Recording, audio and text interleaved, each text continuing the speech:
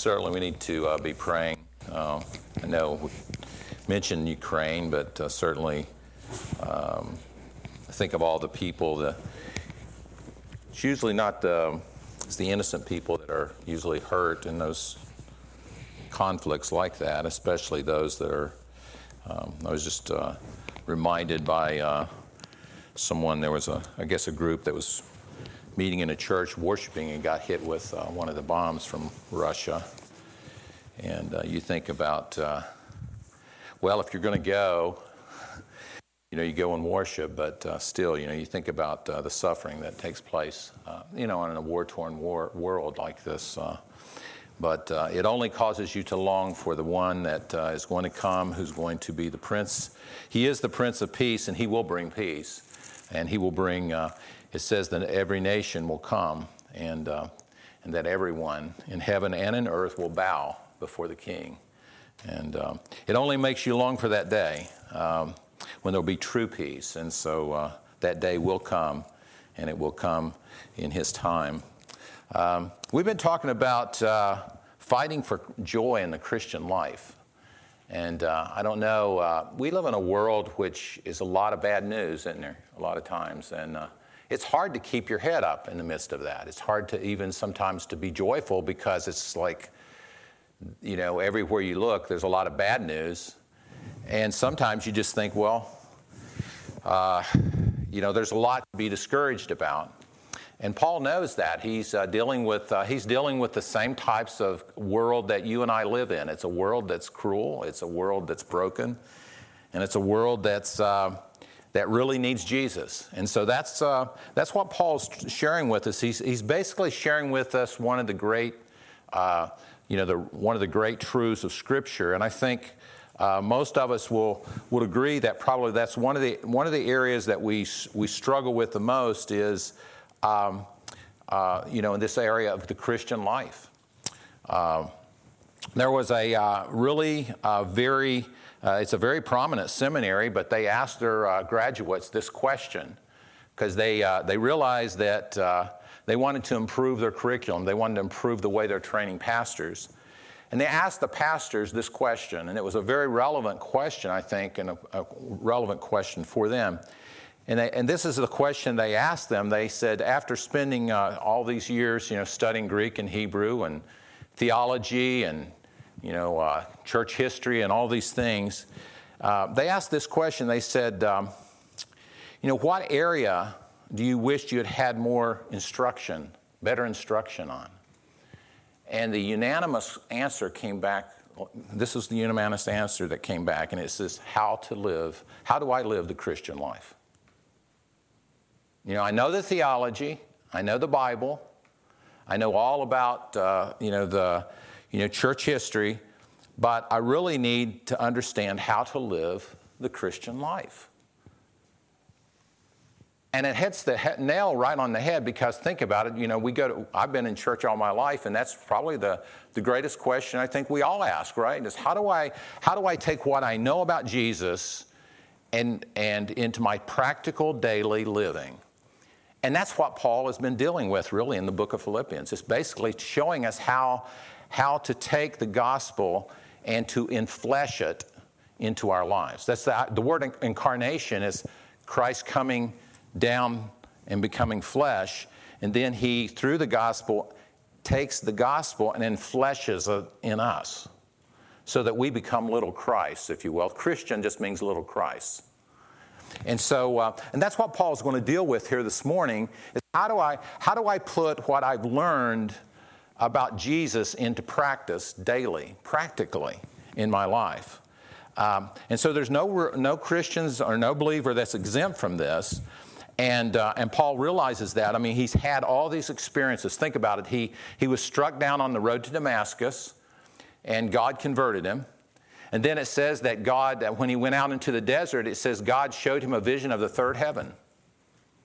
And all of that was a part of Paul's experience after his conversion. I mean, his conversion and then after his conversion. But Paul still wanted to know something more. It's kind of like when I go to a restaurant, they usually serve, or they ask me if I want an appetizer. right? And usually, ladies, if you're cooking, you'll have a few little things there for appetizers, right? And the appetizers are not supposed to be the meal, right? The appetizers are only to help us enjoy the meal. And what Paul is doing, basically, as he's saying, is that God's saving grace that brought us into the Christian life is the appetizer which causes us to have a deeper hunger for the feast. And if you read Scripture, especially in the Old Testament and in Revelation, the Bible and church and worship is really the feast that we celebrate every week. Did you realize when you're coming to church, you're supposed to be coming to have a feast? And the feast is the Word of God. It's more of the same, but it's in all of its variety and all of its beauty. And so that's what Paul is dealing with here in this text. We're going to look at really 2 verses is really going to be our text. And so in Philippians chapter 3, Paul's told us about his conversion. He's told us about his resume. He's told us about all of that resume, all of his activity, all the things that he took pride in. He says all of that is nothing but garbage, refuse, compared to knowing Jesus Christ and his righteousness. And now he's not going to say, well, what more is there? What can we expect now? Well, verse 10 and 11, Paul gives us his personal ambition, his great ambition in life. The one thing that he wants more than anything else in verse 10 and in verse 11, that I may know him and the power of his resurrection and may share his sufferings, becoming like him in his death, that by any means possible I may attain the resurrection from the dead. And the Lord add his blessing on his word, and let's ask God's blessing. Father, we need your help. Lord, we are coming to one of the great passages of Scripture. In some ways, it's probably, I don't know if it was Paul's life's verse, but it was certainly a verse that took hold of him.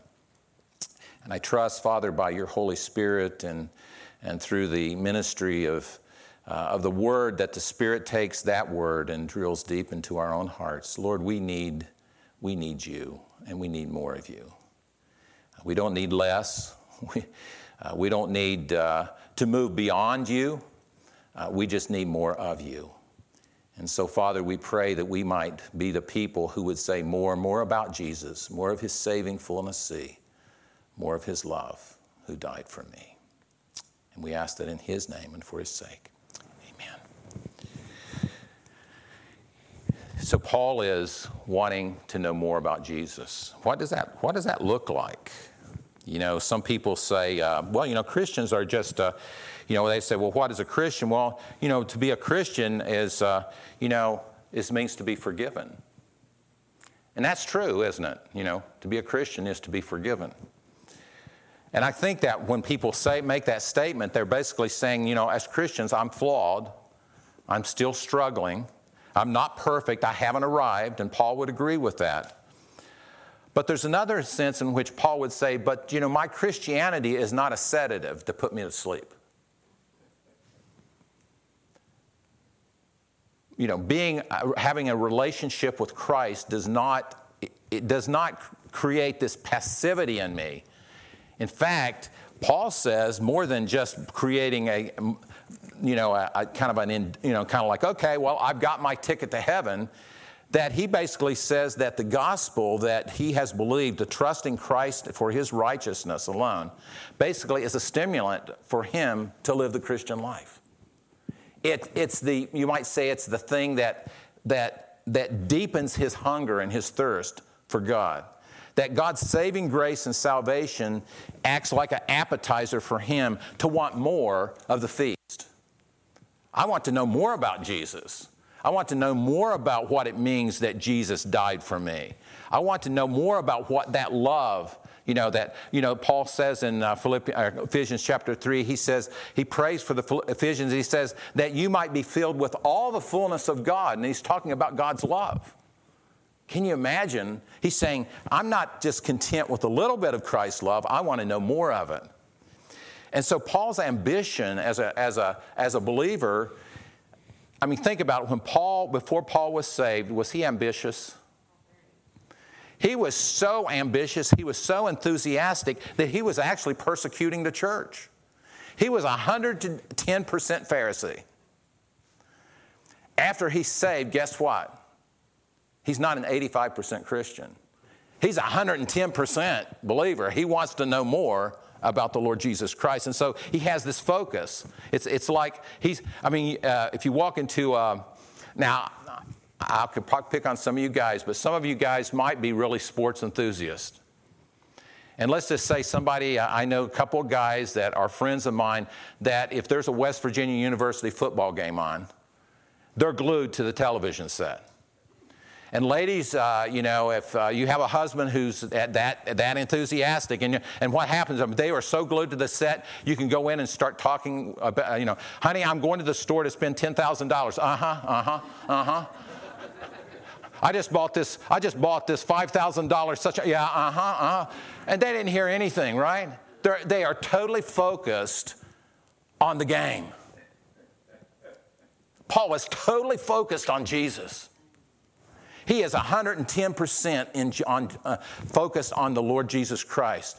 And so when he this is his testimony, he says, I just want more of that. I want to know Jesus more. It's like, guys, when I first met my wife, before I knew her for a couple of years before we were married, but when I first met her, all the other girls they faded away in the background. I just wanted to know her. I just wanted to get to know what she liked and things that, where she was from and all the different things. And I had tons of questions. Okay, I was totally zoned, right? That's what you call it. I was zoned out of all the others, but I was zoned in on one. Paul's zoned in on one person, Jesus Christ. He is sold out. If you can just say, talking about a guy that's sold out, he is sold out. And he has this new passion, this one person that he wants to get to know, and that's the Lord Jesus Christ. And brothers and sisters, that's what God intends for us. He wants, in other words, he wants us to, because the more we know Jesus, the more joy that's going to be filling our hearts and our lives. In fact, if you back up just a little bit here, when Paul is talking about this in verse 8, he says, indeed, I count everything as loss because of the surpassing worth of knowing Christ Jesus. Notice that, my Lord. Christ Jesus, my Lord. Now, most other places, Paul, in the Scriptures, he will talk about Jesus Christ is the Lord, is Yahweh. He is the Exodus 3, burning bush Yahweh. He is the Isaiah 6, holiness of God, Yahweh. But here he calls Jesus my Yahweh, my Lord. Now, when you were first saved, what did you say? I trusted Jesus Christ as my Lord and Savior. My Lord, my Savior. Then all of a sudden we begin to grow and, we study the Bible. Maybe we come to church and so forth. And all of a sudden we're just talking about, I'm a believer. But when did Jesus stop getting so that, we say, he's my Lord. Paul's saying, he's my Jesus. He's my Lord. It's basically, he's saying, this is real personal to me. Paul is saying, and Paul has probably been saved here 25, maybe 25 years. And one of the marks of maturity in the Christian life is that you're saying, Jesus Christ is my Lord. He's my Savior.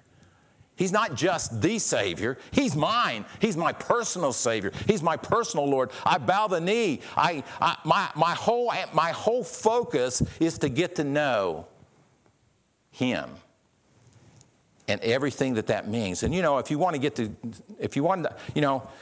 I have to say it that I was focused when I met Chris. I was focused. I wanted to marry her. Now had to pray about it for about a year because I said, I was already before this, I was engaged to somebody else. So we won't even go to that story, okay? The point is when I met her, that girl just dropped off the chart.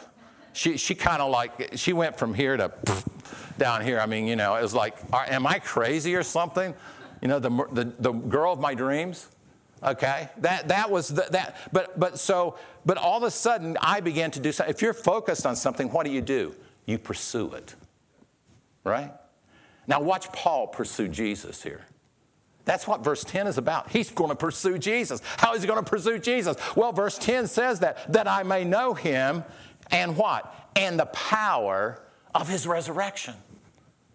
When God saves you, he resurrects you from the dead. You were dead in trespasses and sins, and he basically took hold of you and he gave you life and he ripped you right out of the grave of your deadness. That's what it means to be born again. He opened your eyes and you said, Lord Jesus, I am a sinner, and if you give me what I deserve, I'm going to hell right away. But thank you for the cross in which you paid for my sins. And it's that life. I mean, that's what Paul says in Colossians 3:1. He says, you have been raised with Christ. He's talking about your first resurrection. Regeneration is your first resurrection. By the way, you're going to have a second resurrection, but it's going to be your body. Amen? And that's what Paul's excited about. He said, I'm pursuing. I've got the life of Christ. I've got just a taste of what it means to have a relationship with God. And he says, and I'm going to pursue that with everything I have. I'm going to give it 110% because there's nobody and no one worthy of my energy, my time, my sacrifice than to know Jesus better. He's wanting to know him in 3 different areas here. Number 1, fellowship with Christ in my justification. You say, well, I know I'm justified by faith through Christ alone, through grace alone. What is there about fellowship and all of that? Well, brothers and sisters, when God justifies you before God, that means that he legally declares you righteous, just as righteous as Jesus.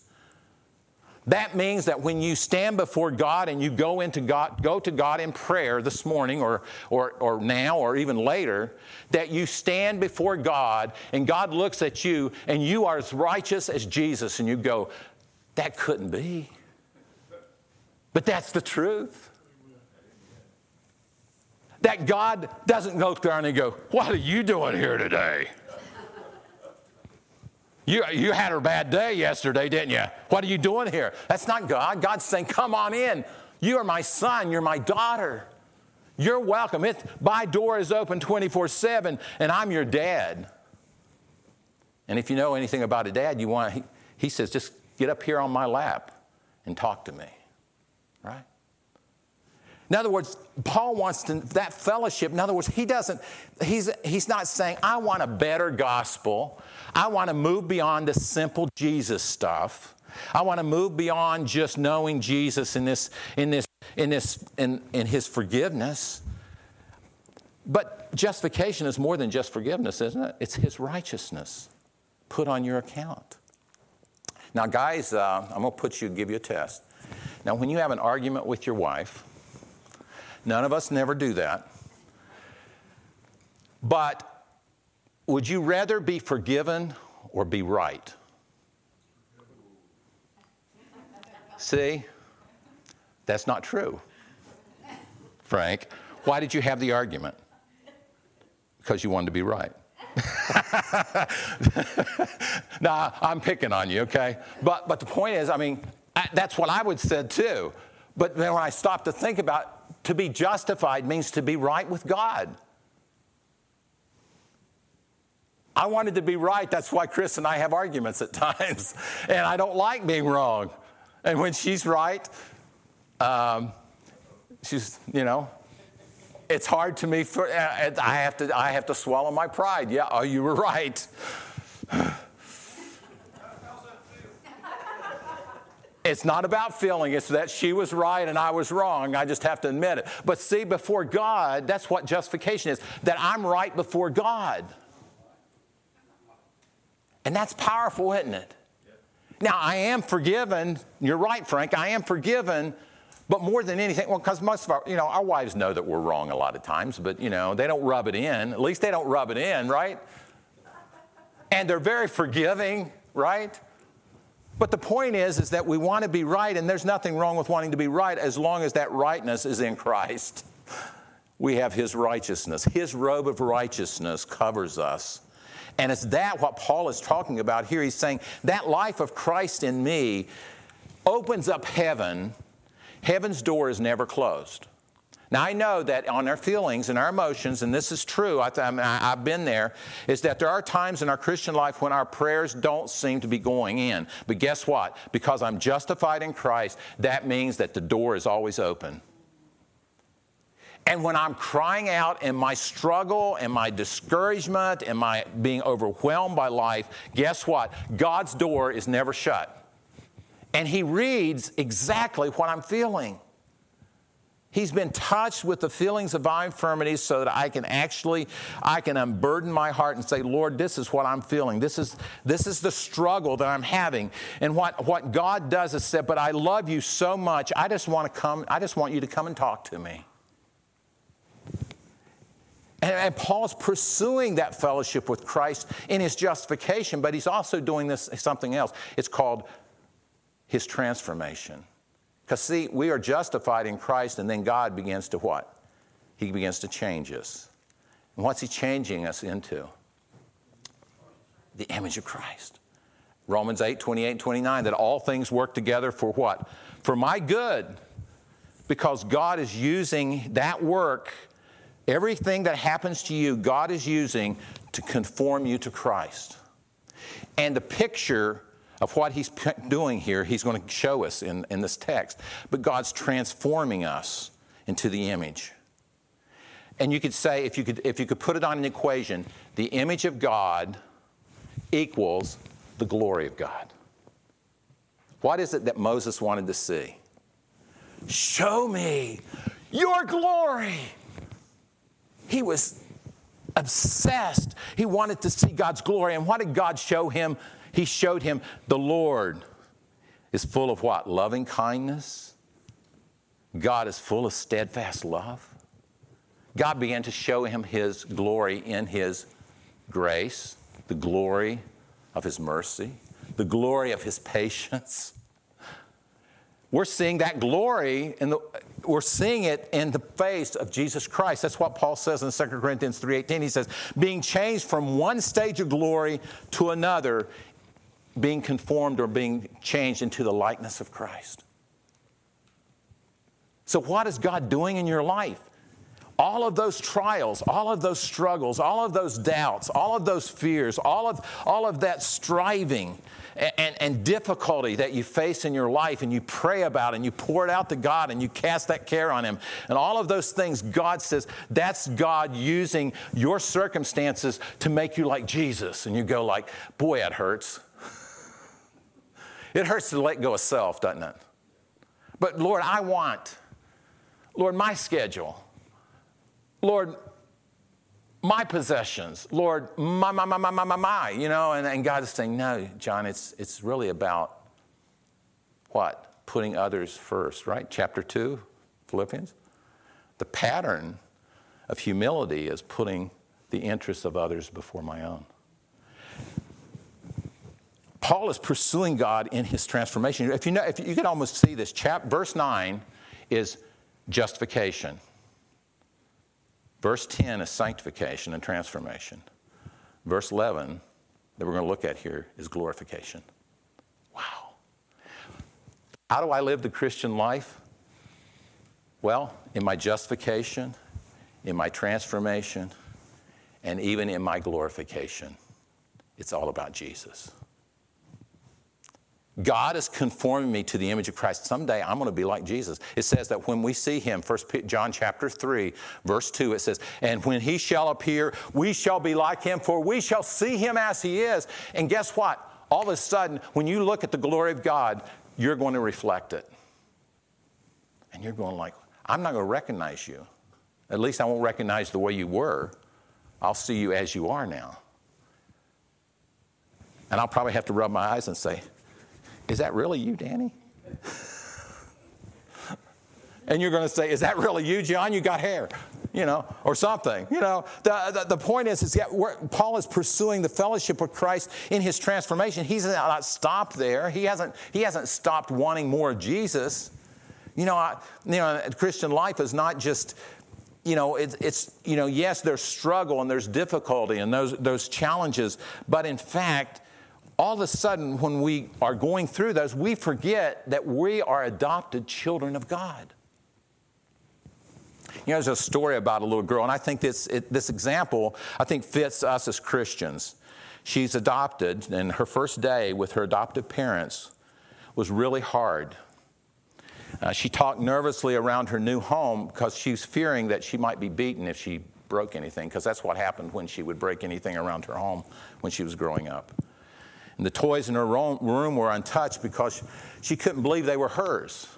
And at night when she went to sleep, she wanted to cry, but she had learned to restrain her tears because she didn't want, she just learned how to cope. But a month later, her mother writes this in her diary. Sophia crawled in bed with me tonight because she was having a bad dream. She curled up next to me, put her hand on my chest, told me that she loved me, and she went to sleep. And her mother said, I wanted to cry with contentment. And now you can see Sophie had a new identity on day one, right? She was in a new family.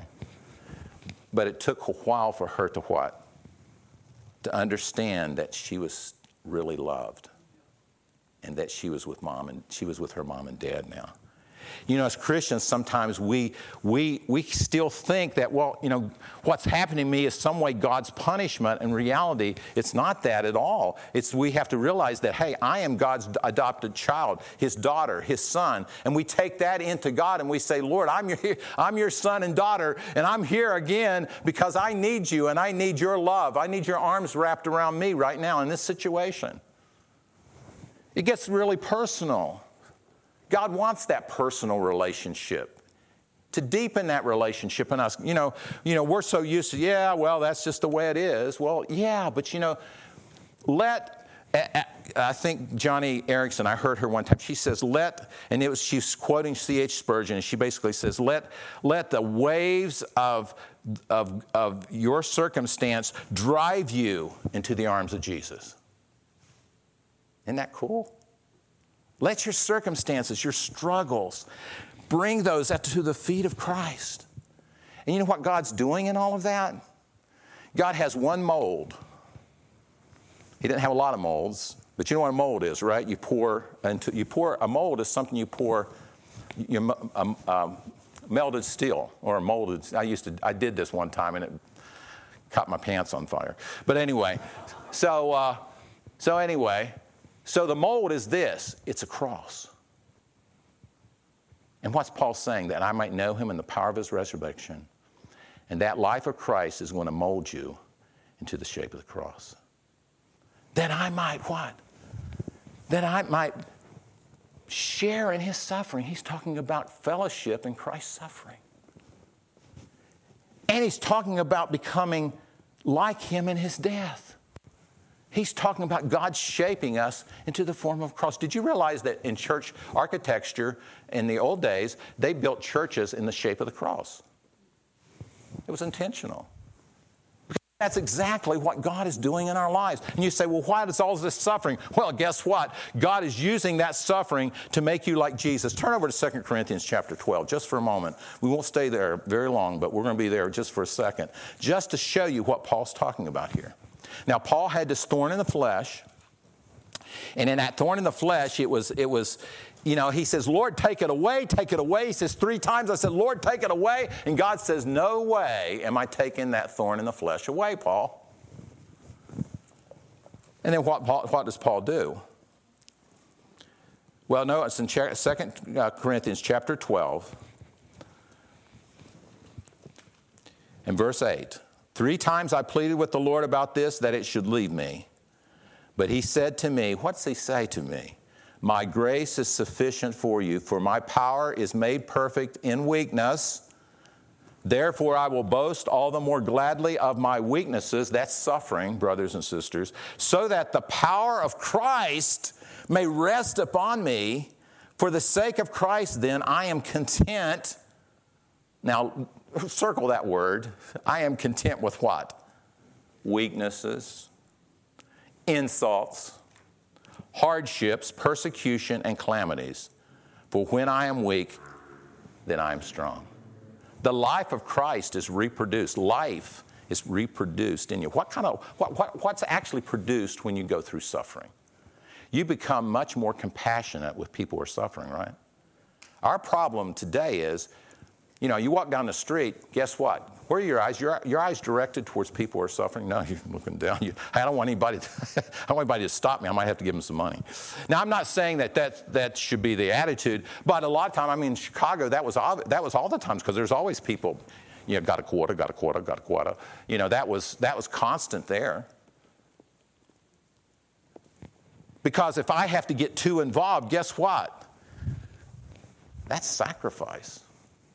That's going to require something of me that I don't want to give. But when Jesus looked at the crowds, guess what it says? And Jesus he looked at the crowds and he says he was full of compassion. And what did he do? He taught them. Compassion is the life of Christ being lived out of your suffering. How do I learn to love people sacrificially, unconditionally? Is that when I've been loved by Jesus like I have in my justification, that I can stand before God and I'm righteous. I don't have to earn God's acceptance. I don't have to say to God, Lord, I wished I could do something to please you because I know you're angry at me. And God's saying, no, I'm smiling at you. What are you talking about? Look at the cross. I've justified you in Christ. Look at what I'm doing. I'm conforming you to the image of Christ. And what do you mean? God's saying, I'm using that to make you like me. When Paul was dealing with the Corinthians and they were just ripping him to shreds and saying, you aren't any good, you couldn't pass. I can imagine some of the things there. You're not like Apollos. You can't preach like Apollos. You're no Peter. You know what Paul did? He says, I appeal to you by the gentleness of Christ. He didn't say, let me tell you, I'm an apostle. And I'm going to put people straight. What was the suffering doing to Paul? As he got to know Christ and Christ's gentleness with him as a believer, he could be gentle to others. This dynamic is called cruciform. God's conforming you to the image of Christ through your suffering, through your struggle. Because what he wants think about it. He wants heaven full of people that look just like Jesus. That's amazing to me. I don't look like Jesus right now. I still lose. I still have to admit I'm wrong. Not occasionally, at least. I'm doing better, okay? I'm not there yet, but I am. But see, Paul is pursuing Christ in his suffering. And because Paul is being conformed to the image of Christ. Jesus said this, unless a grain of wheat falls into the ground and dies, what happens? It abides alone. But if it dies, it brings forth much fruit. Isn't that amazing? What's he saying? Well, you want to live your Christian life all to yourself. You want to live, Paul's not living in an ivory tower studying theology. Paul is you think about Paul. Paul is a person of one thing, and you say, what do you mean one thing? He's writing letters, he's in prison, he's being shipwrecked, he's getting bitten by a serpent. He's preaching, he's teaching, he's witnessing, he's discipling, and blah, blah, blah, and he's doing 1,000 different things. Yes, he's doing 1,000 different things, but in one way, to know Christ. Christ in all of that. It doesn't mean that he's sitting in ivory towers. He's not just sitting there writing letters. Well, okay, let me see. I'll tell people how to love other people. No, he's loving other people in the hard cases, in difficult situations. That grain of wheat is dying. And that death is not dying literally, physically at that point. Now, eventually we do die, but it's dying to self. Self is the biggest enemy that you have. The DNA of sin is your selfishness and my selfishness.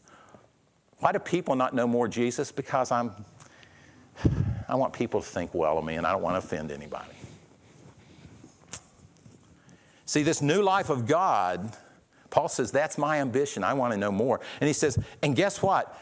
the ultimate goal in all of that is that I'm going to be raised from the dead, and I'm going to be absent of one thing that you and I are going to celebrate. There's going to be no more sin.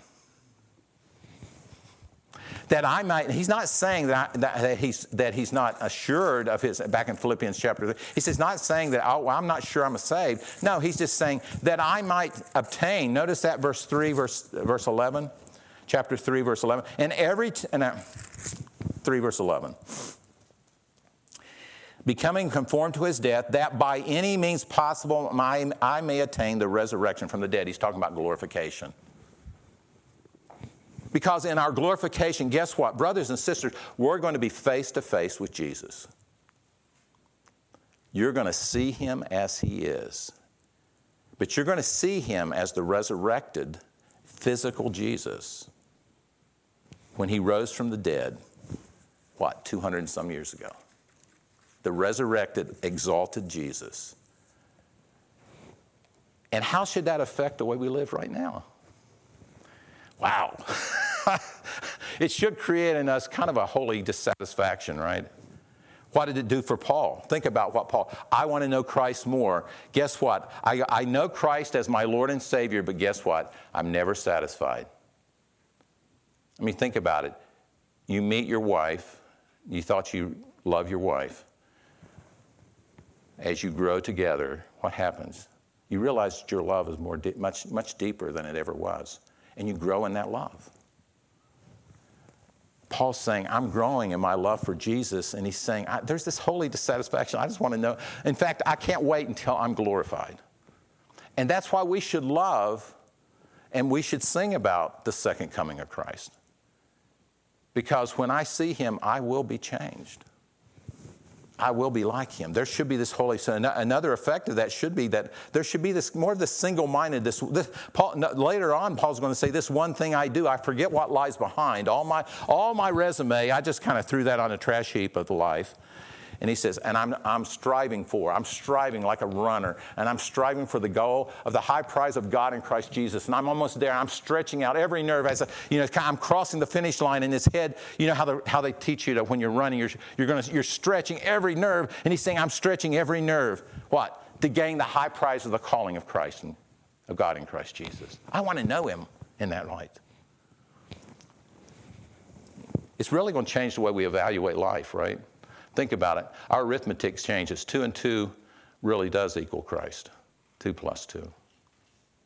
It's not about what I gained or, we're not going to say, well, we look at my resume. Boy, I really have done something in life. No. Paul could say, the only thing that was important to me, all the things that I considered gain, things that I thought were really, I had to have that or else I'm going to be nothing in this life. And Paul says, I'm everything in Jesus. If you have Jesus, you have everything. And I think as Christians, that has to get a hold of us. So that when you hear the gospel, you don't say, well, I want something more. No, when I hear the gospel, I'm saying, I need that. I need to think more about that, Like the disciples on the road to Emmaus. My heart was burning within me. I need that. The gospel doesn't make us lazy and like, well, I guess I could take it or leave it. Well, church is just kind of one of those things that I just go to. I just fit into. No, I want it. And without that, I'm nothing. I want to know more. I want to know more. I want to know more. It's what that's, bottom line is this. Knowing Jesus, you'll never be bored. You'll never be bored. You don't walk away. I remember getting hired by, I got out of West Virginia Tech. I stopped this story. I got a little longer. But anyway, I graduated from West Virginia Tech, accounting major. So I ended up being an internal auditor for them. I was hired over at Bell Plant. And then they sent me down to Chattanooga and then to Chicago, of all places. I thought, well, and I remember, boy, just beefing that resume up. Of course, I had hardly any experience, but for some reason they hired me. And I remember I went in there. I had this big afro. It's probably it was huge. I thought I was dressed for success. And for some odd reason, they hired me. And, I look at that and I thought, boy, and I thought, boy, I'm on the road to success. But God got a hold of my heart because he said, John, I've called you to be a preacher. I'd say, I know that, Lord. I put that on the shelf for a while. But you can't put this on the shelf, John, very long. And I was like, and it wasn't 2 years, and I was ready to, I was ready to get out. The money didn't mean anything. And yes, the experience was great. But, I just wanted to know more Jesus. I went to seminary not because I felt that I needed to have a lot of theological astuteness. I wanted to know the Lord better, and I wanted to know the Lord better through studying the Scriptures. Because in the Scriptures, I learned one thing that Jesus said, my meat is to do one thing, to do the Father's will. And I'm not going to know the Father's will unless I'm in this book. The will of God is revealed to you. It's not some mystical, the hidden things the secret things are belong to God. Deuteronomy 29 and 29. But he says the things that are revealed, the things that I want you to do in your Christian life is revealed in this book. Get in this book. And you say, but how do I do that? Well, you just start by reading it. And then you start, maybe grab a commentary, or you get a book that will help you, and you listen to other people as they teach the Word of God, and all of a sudden God gets a hold of you. And guess what? Paul says, I'm running to lay hold of that. That's the expression we're going to look at next week. He said, I'm running to grab hold of that which God has laid hold of me. When God saves you, he laid hold of you. And I'm wanting to lay hold of what it is God laid hold of me. And guess what it is? It's to know Jesus better. Amen? Let's pray. Father, thank you for your word. Pray that your Holy Spirit would drill down into my heart, Lord. There's nothing more than I want and nothing more that this church needs. Nothing more that all of us here need this morning, and that is to know more of Jesus. And we pray this in his name and for his sake.